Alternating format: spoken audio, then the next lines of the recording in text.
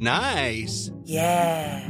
What you're hearing are the sounds of people everywhere putting on Bombas socks, underwear, and T-shirts made from absurdly soft materials that feel like plush clouds.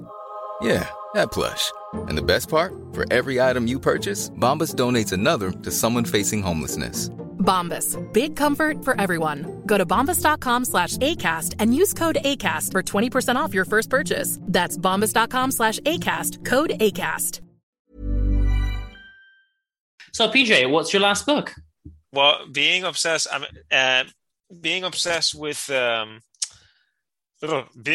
Alice, I had to read this here. I'm showing it to you. Automated Alice. Now, Automated Alice is a trequel to the two books of Alice, and it's written by Jeff Noon in, I believe, 1998, if I'm not mistaken. It's a trequel? Well, no, what's that? It's a 1996 book, excuse me. A trequel is basically just a kind of fancy word for a third book. So not a sequel, but kind of right, okay. You were getting too hipster for me there. I was getting very an old man. It's an old man's soul in a young man's body. That's what you are. And basically, Jeff Noon is kind of like this young Brit pop kind of author from the 90s. So he's kind of postmodern. He's a bit of a hipster himself, I suppose. So, but anyway, so Jeff Noon, who's largely based in Manchester most of his life, wrote a series of kind of science fiction novels, kind of postmodern science fiction novels. First one being Vort, and the next one being Poland in the 90s. And then he decided to write the third book to that series, while also making it the third book for the Alice books series. So he kind of decided to link his own kind of universe to the Alice in Wonderland universe. And he wrote this book, which is basically supposed to have been written in 1890 by a dying Lewis Carroll, who's just kind of like mourning the days of hanging around with Alice at the Thames Bank, Okay. And basically, I think I'm getting very awkward here because I just, because whenever I think about Lewis Carroll and, anyway, guys. So Lewis Carroll, did he fancy the little girl Alice? I don't know. That's a creepy subject for another time for a horror show. Right. But that's why I was kind of like, yeah, where's it going? Was that anyway? We won't go down there. We won't go down that rabbit hole. Tell you that. We're just going to say that it's pretty awesome. It's actually this time she goes through the clock's workings. So I really like it. It's actually Alice visiting her uncle and aunts, and the parrots of the uncle and aunt flies into the clockwork. It's kind of left open, but as soon as she goes inside the clockwork, she climbs in. She climbs up, and all of a sudden she is in 1998. Right, okay. Yeah, so she's moved up. So it's kind of crazy, yeah. So she's moved to Manchester of 1998. And it's basically not even a sort of modern Manchester. It's kind of like a parallel Manchester where everyone's infected by a disease where they are half human, half animal, or half human, half object. And basically, she's carried a doll with her that she doesn't call it Alice. She calls it Celia. But actually, they're the same letters, just put into different places. So Alice, Celia. And the doll in this parallel universe in 1998 has actually become a live sort of kind of robotic being. Basically an automated Alice. And she kind of has a soul because there are termites in her brain making her active. It's a very surreal novel. All right. And that's the whole point of it. I have to say, Jeff Noon, if anything, did a fantastic job of replicating Lewis Carroll's language, because he has a very distinctive style of reading, a distinctive style of writing. So it was just amazing, I have to say. It's stuff like, oh dear, oh dear, oh dear, cried Alice. Whatever shall I do? Great aunt is early for my lesson. I really must find Whippoorwill, the parrot. He must be around somewhere. And so Alice climbed up the pendulum even further until it was a sudden ellipsis, ... Alice vanished. Now, I don't know if you have ever vanished, but if you have, you will know it can be quite a fearsome experience. And that's a very Lewis Carroll style of writing. And I have to say, I really love this book. It's basically set in chapters that are that goes clockwise. So there are 12 chapters, and it ends with 12 o'clock. And it's just basically her trying to find the parrot and trying to find Celia, who disappears, and trying to find, for some bizarre reason, she's trying to find the lost puzzle pieces to her puzzle. So there are 12 pieces. For some reason, she's obsessed with that.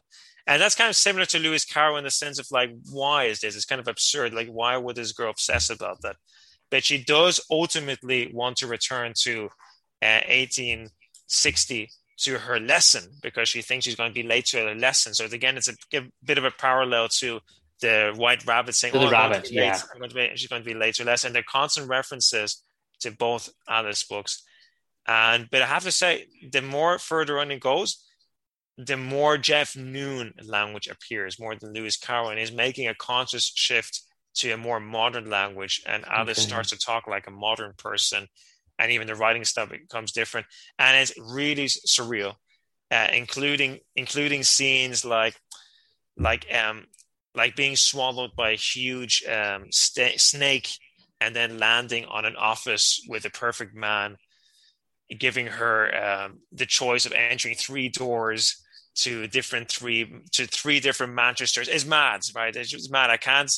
I don't need to like go too much into the plot detail because it's so detailed, but it's great. May I even say, very controversially, I might have even enjoyed it even more than the original Alice books. Yeah. So this is a really good book, which some people don't expect, right? When you use, like, it's kind of like fan fiction, why would you write, why would you just take someone else's universe and then whatever, and then turn in your own thing? Now, I have to say, the best sequence in the book for me, because it's the most philosophical sequence, is when the author Jeff Noon himself appears in the book. And that's truly postmodernist. Okay, that's very strange. People don't usually like that. I get a lot of people saying, they don't like because it's been done by Paul Auster, for example. Like, a few postmodernist authors, guys, 80s onwards, they kind of started doing that. But I thought he did it very subtly and very beautifully, because he doesn't call himself Jeff Noon, but he clearly is Jeff Noon because he plays around with the idea of his surname being Noon. So his name is, in the book, Zenith O'Clock. Right. Or Zenith O'Clock.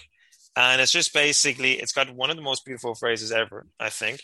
It's just basically, it's 12 o'clock in the universe, and it's the only moment of peace in the whole story. So it's like very chaotic the whole time. And he just appears for a second, and he says, let's have a look here. He just gives her courage and just says, come on, Alice, everything's going to be okay. And then the quote is, Alice wanted to ask what he meant, but just then the town hall clock reached the 12th of its slowed down ding-dongs, and the writer's hand came down to stroke once again on Alice's pinafore shoulder. It was noon. It was the very softest of touches, the breath of friendship amid strangers, and then he was gone. And I just want to finish that the next chapter is actually Alice has to look up herself in the library and has to read her own story in order to find the missing clue to. So we're getting very meta. Very meta. So I'm going to leave it as that, guys, but read it. It deserves more praise. Jeff Noon's Ultimated Alice. And it actually plays around with the concept of who is the real Alice, which gets confusing. Is it Celia or is it Alice? Because they think they might have confused their bodies. So the puppet starts to think she's the real one, or Alice starts to think she might be robotic. So it's great. Before I get on to my last book, PJ, we've got a serious problem. When people go to patreon.com/booksboys, they're paying to get not only our bonus shows, but they're paying to get this show early. And that's the Bufanda Boys. You get the show a day early, and in that early recording, we re-record the show word for word in the past, and we wear scarves. But PJ, you're wearing a scarf right now. Oh no! Are we I think boys? I think we're swindling people. I don't know what's happening here. Like, I don't know. They'll need their half pennies back because I'm wearing a scarf. Actually, I'm wearing. Oh, well, this sounds a bit seductive. Make sure to cover your children's ears, but I'm wearing very little. I'm wearing just underpants and a scarf. So, okay, well, I can only see your upper body, so we're okay. Yeah. I think. It's my new look, Dean. Have you noticed that in the Yang morning meditation? It's just shirtless, kind of. Yeah. I've gotten some feedback about that where I should wear a t-shirt. I'm just kind of okay. You got feedback to put more clothes on. So yeah, you're like a kind of you're now repelling clothes. Like it's physically impossible for you to put them on now. Like you just. But guys, we actually had a comment on social media. Someone contacted. I asked what people's favorite Jane Austen book was because, as you know, on the previous few episodes, I've been reviewing some, and I'm going to pick that up again next month. I just want to say I love your reviews of books lately. The ones I've been watching. They're on TikTok and YouTube, right? I mean, TikTok, YouTube, and Instagram. They're everywhere. I've been watching them on YouTube. I'm a social media little millennial guru now. I know all the things. I'm twerking and everything. I really appreciate that doing that for us. Thanks. First of all, I want to say to you. No worries for the great job you've done for both of us. Thanks, man. So I asked someone. I mean, we did a poll and we've decided I've got 2 Jane Austens to do, and I'm only going to do one of them next month. Not Emma, but Mansfield Park. But I asked what people's favorite was from the ones we'd already reviewed. And the Historian Chronicles on Instagram said their favorite was actually Persuasion. That's the one that I reviewed last month, and I did not like. That's my least favorite. But their reason is, I'll read it here. It's only 2 sentences. The book falls into a more mature stage of her writing. It was probably meant to be longer. We do know that it was never completed. It was published, posthumously. But it's more mature writing. The characters are moving from the initial tropes of Pride and Prejudice and Sensibility. Where they're all quite similar characters. Now the main characters are older, and she reaches the reader having already found herself as a person. And that is something that really only happens in Persuasion, to be fair. Captain Wentworth and Anne's 8 years of mutual affection shows not only a very interesting dynamic, but a more dedicated step into the changing mentalities of the 19th century. I mean, nothing that's said there is untrue. I just found it to be the most boring of the books so far, but Northanger Abbey is still my favourite, but we'll do Mansfield Park next month, and we'll see. So we're going to take a quick 30-second break, and we're going to have an ad for another great podcast. Ever wonder where Disney got his inspiration for Snow White? Or why Hans Christian Andersen decided to write The Little Mermaid? Then join me, Jessica Clinch, on the Forgotten Origins podcast, where I discover the grisly truth behind the forgotten origins of fairy tales. Okay, and before I review my last book, PJ, I don't know if you remember, I told you this last month, I did an Odyssey review. That's coming out in middle of August. It was a crossover with the Well That Aged Well history podcast, 45 or so minutes where we review just specifically Homer's Odyssey. So that's going to be out, and again, you'll get it first on Patreon, but it will be put up for free on the main feed as well. So, PJ, my last book, I went for more Galdós, more Benito Pérez Galdós, nice. Misericordia. Now, yes, I should say it's not a long book. It's only about less than 300 pages. I haven't finished this. I've got about 30 pages to finish tomorrow, but I've read enough to review. Certainly I enjoyed it more than Trafalgar, let's say that. I liked it, but I didn't love it. You've got a little bit of that Dickens world, with the poverty, that Flaubert kind of style. I don't know. I read it in Spanish, and I mean, I read all the Zafón books in Spanish, and I didn't struggle at all.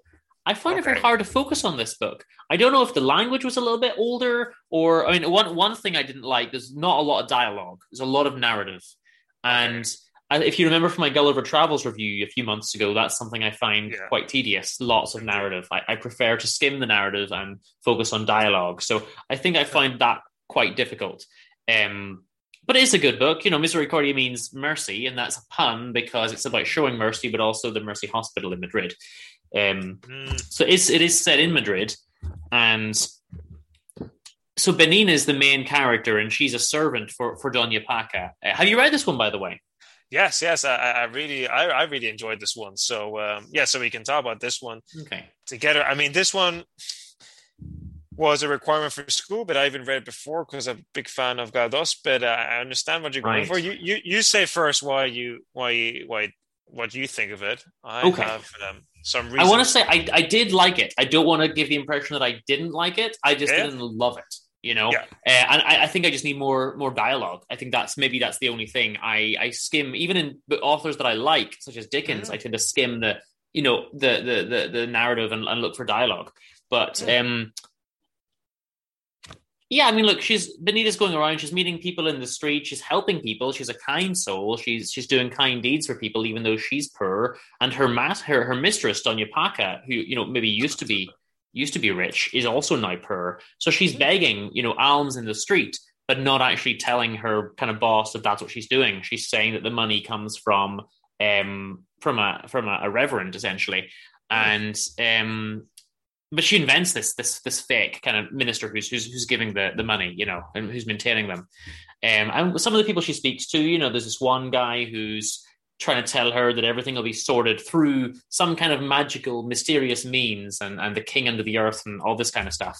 But at the same time, we also have the African guy who loves her, even though she's like double or triple his age, and wants to bring her back to Africa, where his family are apparently wealthy. Right. So there's all that kind of stuff going on as well. And she's like, "Look, I'm basically your granny here. Like, I'm not gonna run away with you." And she doesn't want to. She wants to let him down slowly, and all that kind of stuff's going on. And then all of a sudden, the fake reverend that she invents actually materializes and tells Doña Paca, "Well, no, we do have money. I've got someone's, left you an annuity or inheritance, something like that. You do have a lot of money now." But there's this sadness, this Flauberian sadness, or maybe Balzacian sadness.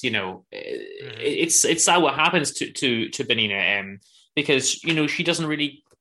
So far, and again, I haven't quite finished it, but it doesn't look like she's going down for a happy ending here, and that's sad. Well, it is very sad. And asking for alms, pedir limosna in Spanish is the phrase that I most clearly remember, because it just repeats itself so It's in often there a lot, yeah. But without a license, begging without a license. I mean, how irresponsible! You starving people, get the paperwork in order, or at least read some Benito Pérez Galdós. Yeah, I couldn't believe it that she eventually gets in legal trouble for begging without a license, and loses her position. It's insane.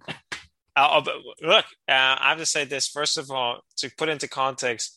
This is a late novel of Benito Pérez Galdós. Trafalgar was more of a young, immature novel, I would say, as well. And basically, he's really getting into naturalism, guys. So naturalism is the next step from realism, where naturalisms actually criticize realists for not being realistic enough. I know it's a bit ironic. But naturalists are basically trying to describe the natural state of things, which is quite gruesome, because realists are more concerned about the portraying a society as if it were portraits, but nevertheless kind of embellish certain things and tend not to focus too much on the very, very low or marginalized classes. So Benito Pérez Galdós starts doing this when he reads Émile Zola, who's kind of the father of naturalism, and this in the late 1880s, but more like 1890s. And Benito Pérez Galdós was a big fan of Balzac, uses a lot of humor in his early novels, just like Balzac. It doesn't really get too much into the Balzac sadness. I feel like Balzac has both. But the Balzac sadness and that gritty Zola hyperrealism or naturalism gets into his later novels. And he starts becoming more of a student of Zola. And he starts talking more about really sort of marginalized people, really tragic in a gritty sense, because when he started writing, they were more tragic in a romantic sense. Now, I have to say, I prefer his early romantic novels, which there's not Trafalgar. It's for example, Marianella and Doña Perfecta. Those are the novels you should look out for. Shorts. Yeah, I need to get Doña Perfecta. And they've got very unrealistic settings. Like, I don't mean unrealistic settings. They got very kind of not too kind of, what's the word? They're not really too typical settings. Like Marianelle is set in the countryside, and it's idyllic, and she's kind of helping a blind man, and they're in love. But when the blind man begins to see again after an operation, love breaks down because Marianelle is not very pretty. That's more of a romantic story I love. So I just want to say, go for those notes. But I enjoyed Misericordia, but I agree with you. It's not quite as gripping, maybe even as Père Goriot, which is also very sad and realist. But that's. Am I going to get more dialogue in Doña Perfecta? You will love Doña Perfecta. It's the kind of thing you would enjoy. Yeah? Okay. And well, I was going to move on to our. Go ahead. You can also get Misericordia. I think it's just called Mercy. And there's one edition in English. Well, you don't read it in Spanish. Don't make it too easy for them. We're teaching them about books, but we don't have to be easy. So you have to read it in Spanish as well. Okay. Because you know why?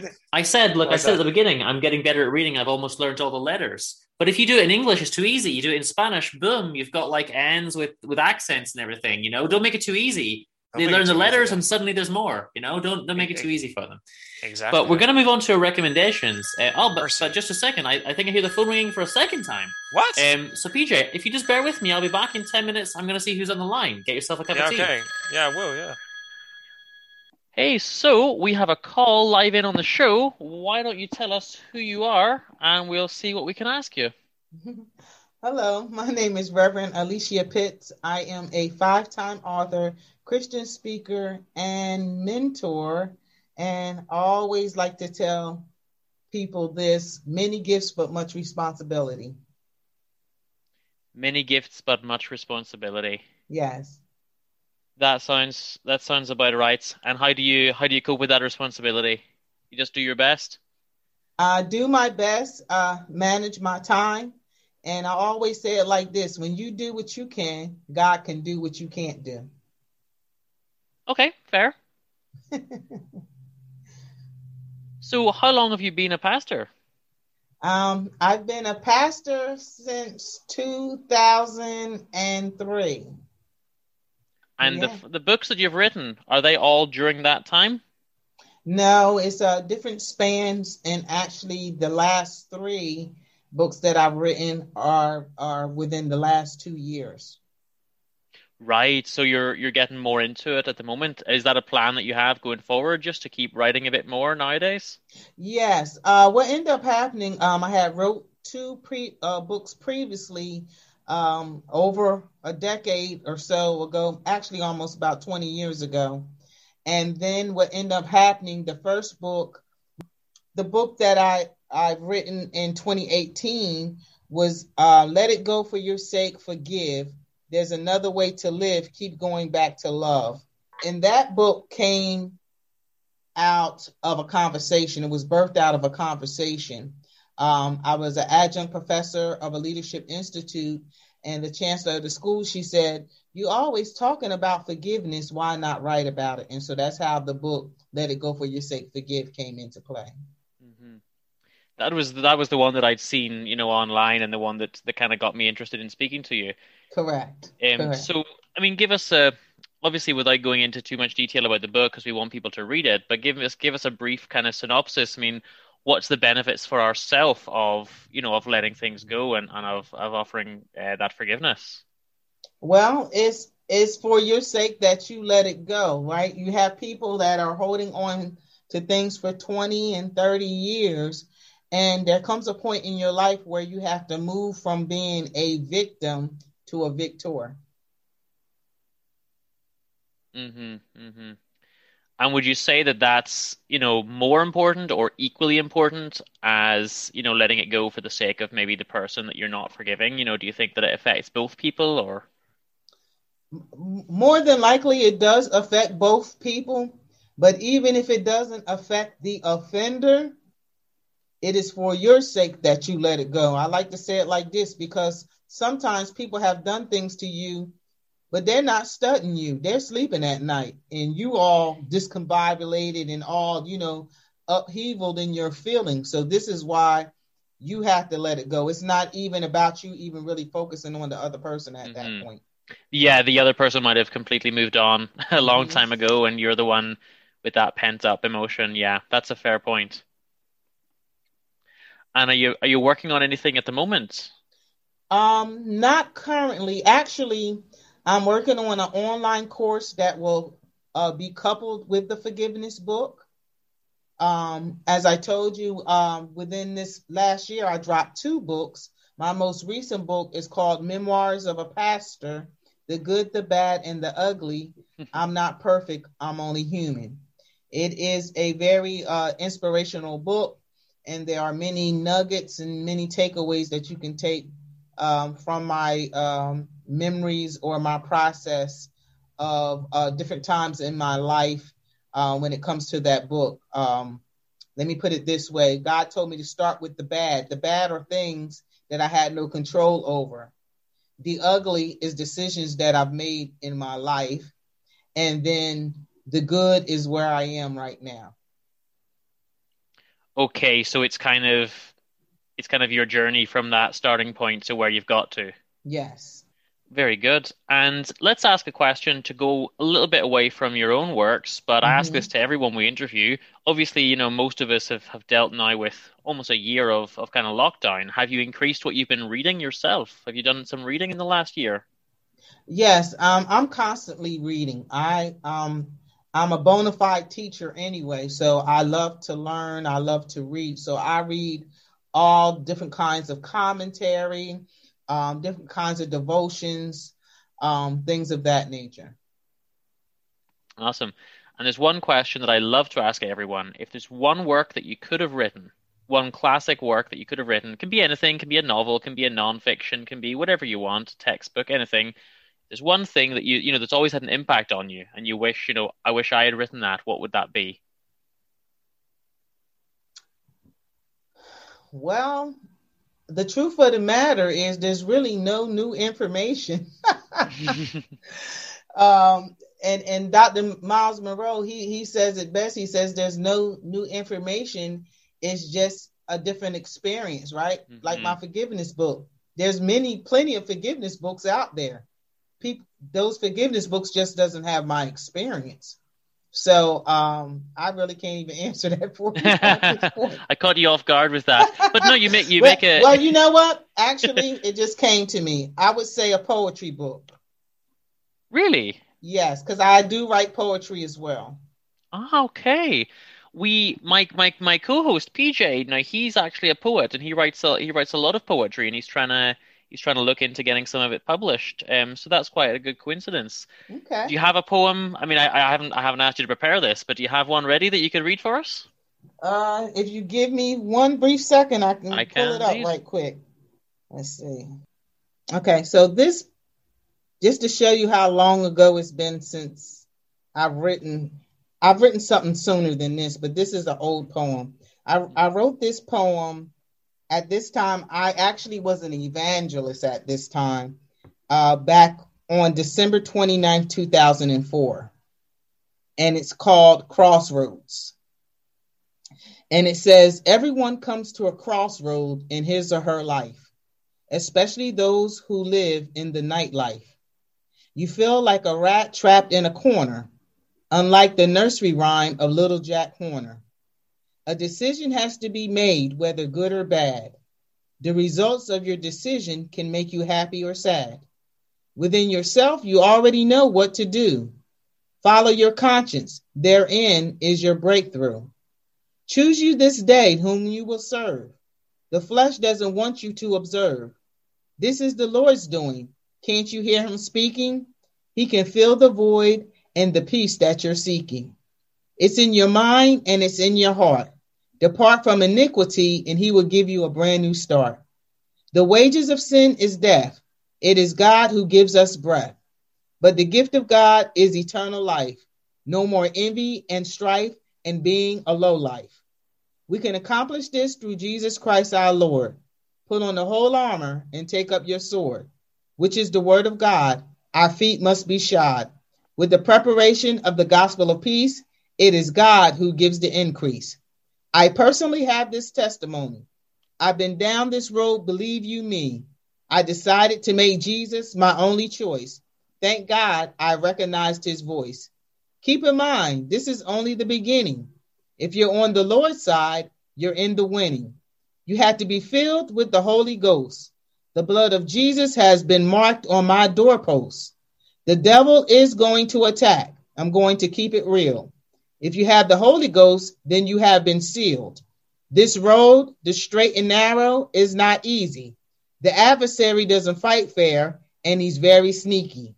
But we are more than conquerors through Christ Jesus, our Lord. God doesn't hold our record of wrongs anymore. I'm on the right road now. I know that I can make it anyhow. If you're on the wrong road, get on the right path so you can avoid God's wrath. Crossroads. Good, get on the right path. There's a line I really liked, I guess a little bit near the beginning, maybe about a third in. Follow your conscience, therein lies the breakthrough. I like that.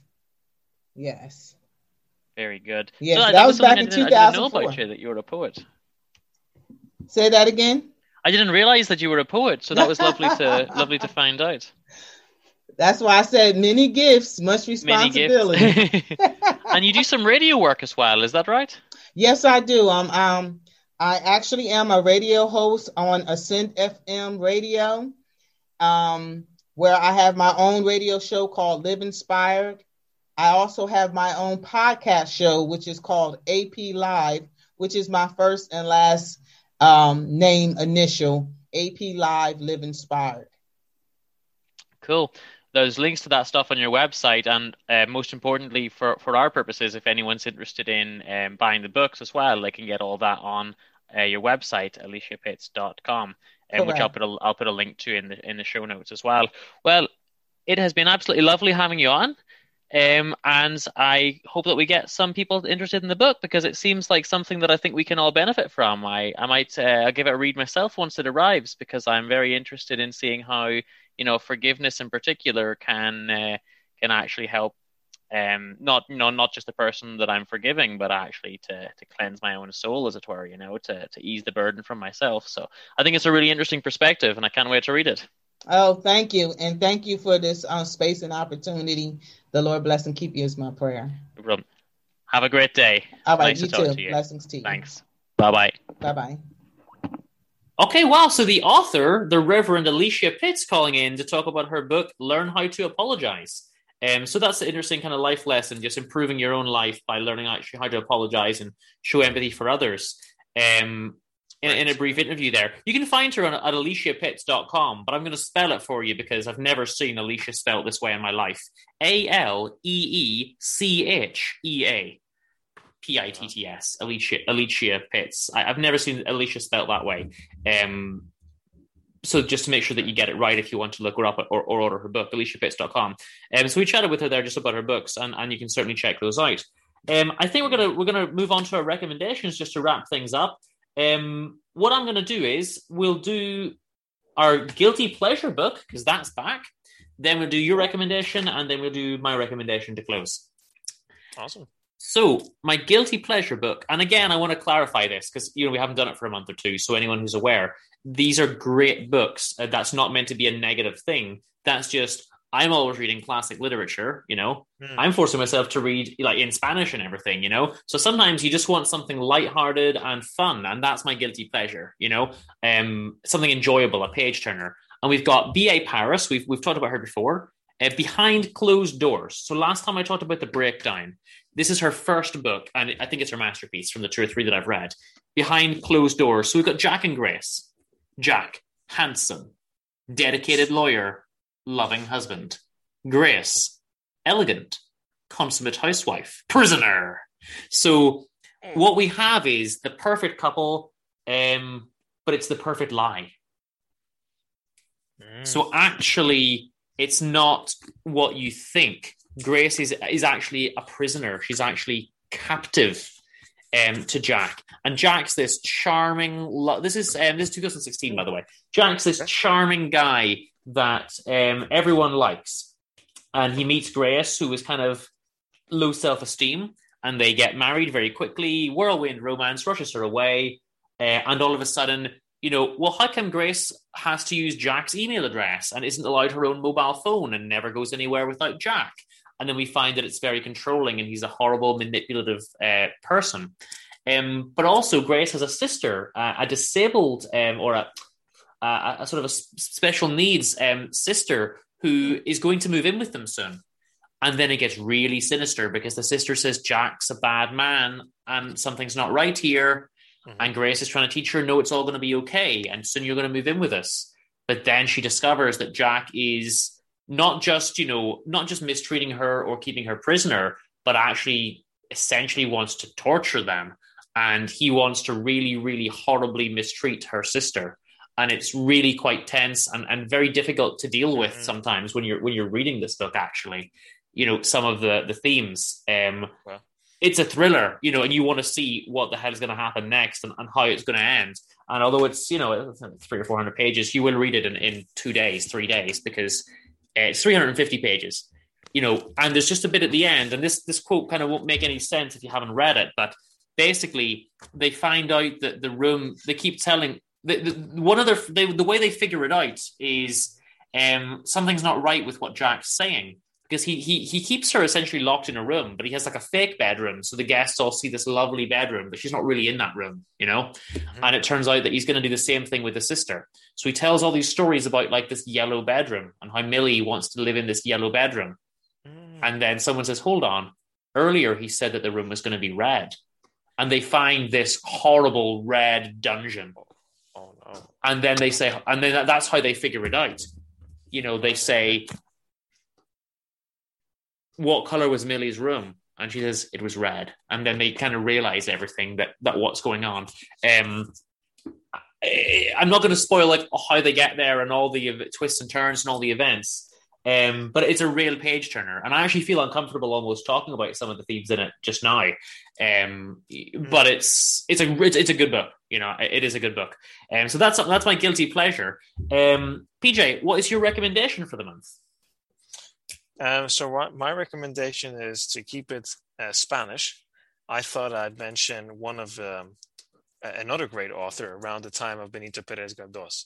So he came a bit later. His name was Miguel de Unamuno, and he was a philosopher as well as a novelist, an essayist. And his novel that I recommend is very short, so try to get it to practice your Spanish. But it's also I believe it's also in English. It's called San Manuel Bueno Martir. So San Manuel Good, the Martyr. And all I can say is this is basically about a man who's conflicted, he's basically a priest. And he's basically deciding to continue on with his profession, even though he doesn't believe in God. And it's all about Christian morality. It's all about Christian morality versus not believing in actual God, but trying to still bring encouragement to the people with Christian morality. So it's kind of like saying that Miguel de Unamuno believes with Christian morality, but he doesn't believe that God has to be in the equation. But nevertheless, he's a bit of a martyr. San Manuel is a martyr because he's still staying in his profession because he knows he can help people, but he doesn't actually believe in God himself. Okay. Well, before I do my recommendation, I just want to show you this. These are the bookmarks that I got from the reread shop. These are sort of in Galician. So I don't know how good your Galician is. Os dinosaurios non lian desapareceron. So essentially, dinosaurs didn't read; they disappeared. So that's why we should read. And then also, Me Vuelves Lorca, the poet Lorca, Me Vuelves Lorca, you drive me crazy. So cool little bookmark puns, which the chap kindly gave. There's a couple others he gave me, but these are the only two I have to hand. Now, there's a weird coincidence that your recommendation touches on religion, and I swear we didn't plan this, but my recommendation this month, is also a book touching on quite heavily on religion. Really? No, I'm not going to make any claims here, and I'm not going to sort of choose any sides or anything. I'm just going to mention that this book exists and that I find it a very interesting read. It's Zealot by Reza Aslan. It's a number one New York Times bestseller. It's the life and times of Jesus of Nazareth. Now, it's not approached, from a religious perspective necessarily. It's about looking for the historical Jesus and, comparing him. And they effectively say he was part of the kind of zealot group or not really a movement, but this kind of grew up in. And the thing is, when I studied this, I studied Roman Judea. So that was an interesting backdrop when I read this. It's 300 pages. It's a short book. And I used to read this as bedtime reading to an ex of mine many years ago. You remember that? I remember that. Along my own copy of Descartes, you read, like, I gave you A Treatise of Logic, right? And you were reading that as well. Yes. That's is that yours that I have? Indeed it is, yeah. And you're reading that at bedtime. So that's the kind of stuff Dean likes to... Is it called A Treatise of Logic? Am I getting Descartes? A Treatise on Human Nature. No, yes, that's... thank you. No. Yeah. No, that's... Hold on. Treatise on Human Nature is not Descartes. That's Hume. Oh my God. Did you give me Descartes' Meditations? Did you give me the Meditations on First Philosophy? Oh my God, I can't believe... No, I gave you Discord on the Method. Discourse. I don't think I have that one, so I'm not sure. Maybe I give it back to you. This sounds like a very hipster conversation. I don't know. Yeah, I don't know what's happening. Guys, answers on a postcard, P.O. Box, Books Boys, and tell us which book PJ lent me all those years ago. Yeah, so Zealot, it's interesting. It just chronicles the real, from what evidence we have, Jesus of Nazareth, and from what the Bible's telling us, and obviously we've got other sources like Josephus and everything like that. But we want to look and put Jesus in the kind of society that he was in, based on the other types of religious groups and based on his behavior, the kinds of life he was leading. And I mean, the Zealots were kind of fanatics in a sense, and all. I mean, based on the Bible story, Jesus branded a criminal because he broke some laws. So I don't want to get into all this on the podcast, but if you have any interest in that type of thing, it's certainly an interesting read. And that's my recommendation for the month. It's very curious that we both picked books touching on religion there. So that is pretty much all we have. We've kept it relatively concise, and we're going to end. I have a question for you, actually. We're going to end. You're just relaxed there. You're very chill. You're very chill on the webcam. I am very chilled. I was very chilled too. We're going to close with one of your songs, PJ. Do you want to pick one? Do you have one that you would like me to play? Actually, I'd like to add to that. I'm always not always very chilled, just always very chilled when I do this podcast, because it's good to be chilled. Physically chilled with a lack of clothing. You're physically feeling the chill. So. In fact, I was so chilled there that I kind of just can you repeat that question. So I'm just very chilled here. So. Yes, we're going to close with one of your songs this month, and I just wondered if you had one in particular that you'd like to play. One of my own songs. Yeah, well, we did one of mine last month, so One of the songs we play together. If you want, like whatever you want, you can just do one of your own songs, like whatever, because you sent me some before, so it's up to you. Pick a song. I wouldn't mind the song about my daughter, "Feel Good Girl." Okay, I love that one actually, and that one's on YouTube as well, guys. So look it up. Feel Good Girl by. We can play "Feel Good Girl." We can indeed. Did you know that, I don't know if I think I told you this, 3 days or 2 days ago, it was the 6-year anniversary of The Night Hunter. Oh my God, yes, of course. Have we put that on? We've never played that. We can play it another time if you want to do Feel Good Girl this time. All right. I'm in conflict now. All right, let's do Feel Good Girl now, and let them look forward to The Night Hunter. Okay. You can look forward to The Night Hunter. Build it up right now. Can you see the vampire fly up to the pretty angels? I love it. Exactly. But we'll do Feel Good Girl this time. So, guys, that's all we have. We're going to play Feel Good Girl, and then we'll take you out with our outro credits. Do you have any final words, PJ? I just have final words are, guys, just take it nice and easy. Life is precious. Read and just meditate and just live. We're always here for you. If you have any questions, if you ever want to chat, if you want to engage, share any thoughts, we're here for you. We'd love to hear your thoughts. So my final words are, I don't know if this show has actually been concise or not.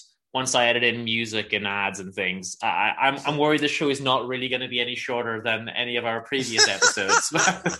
We deviated a lot. But anyway, guys, we've made it to episode 10. We're in double figures. That's great. And thank you everyone for listening, and just, tell other people to listen. Yeah, that's the best thing that you can do. But if you want our extra shows, you know where to find them. There's tons of stuff. And that's it. So we're going to play Feel Good Girl, get some reading done, guys, and we'll be back in about a month. See ya. feeling kind of empty inside. You don't know what to do with your body. You gotta go to the feel-good girl. When you're feeling kind of blue and you're stuck inside, can't get it out, go to the feel-good girl. That's to the feel-good girl. To the, you know you got it. You got it. You gotta go to the feel-good girl. Gotta go feel-good girl. To the feel-good girl. Don't know why, but it always helps when I talk to her every night, every day. Alright. When you're feeling kind of blues, yeah, you gotta get out of the house, yeah. But if you can't go because of the quarantine, you gotta call the feel-up girl. Yeah, feel good. It's alright to be in the dumps, but you gotta go to the field. Ain't no option at all. You gotta go to the feel good. Alright. That's right, girl. That's right. You've got to go. You gotta call the feel-good girl. Alright. It's alright. You gotta call the feel-good girl. You gotta go. Gotta go.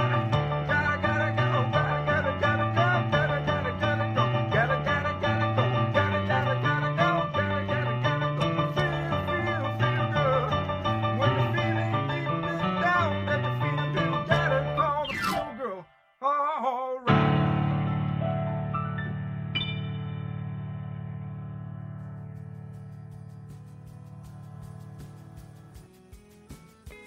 Books Boys was presented by The Dean and PJ Burke in association with Thaddeus Penguin Productions. This episode was brought to you by our sponsor, Short. If you would like to get in touch, you can email us at booksboys@hotmail.com or visit us at booksboys.com. The intro uses Driving in the 70s from the Of Soundtracks and Garage Bands EP by Trapdoor. And the outro uses Dog's Light by Bravo Max from the album of the same name. All music used is either PodSafe or used with permission. If you'd like to support the show, click on the Amazon or Audible referral links on booksboys.com or go to patreon.com/booksboys and get all of the Bufanda Boys bonus shows. Thank you kindly for listening to us. Please tell your friends and come back next time for another episode of Books Boys. Read some books!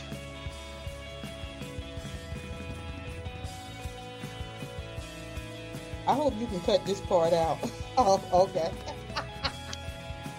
Ooh, that's a load off my shoulders. Let's see.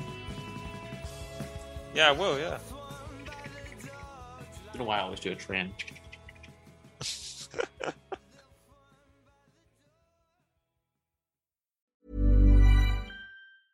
Even when we're on a budget, we still deserve nice things. Quince is a place to scoop up stunning high-end goods for 50 to 80% less than similar brands.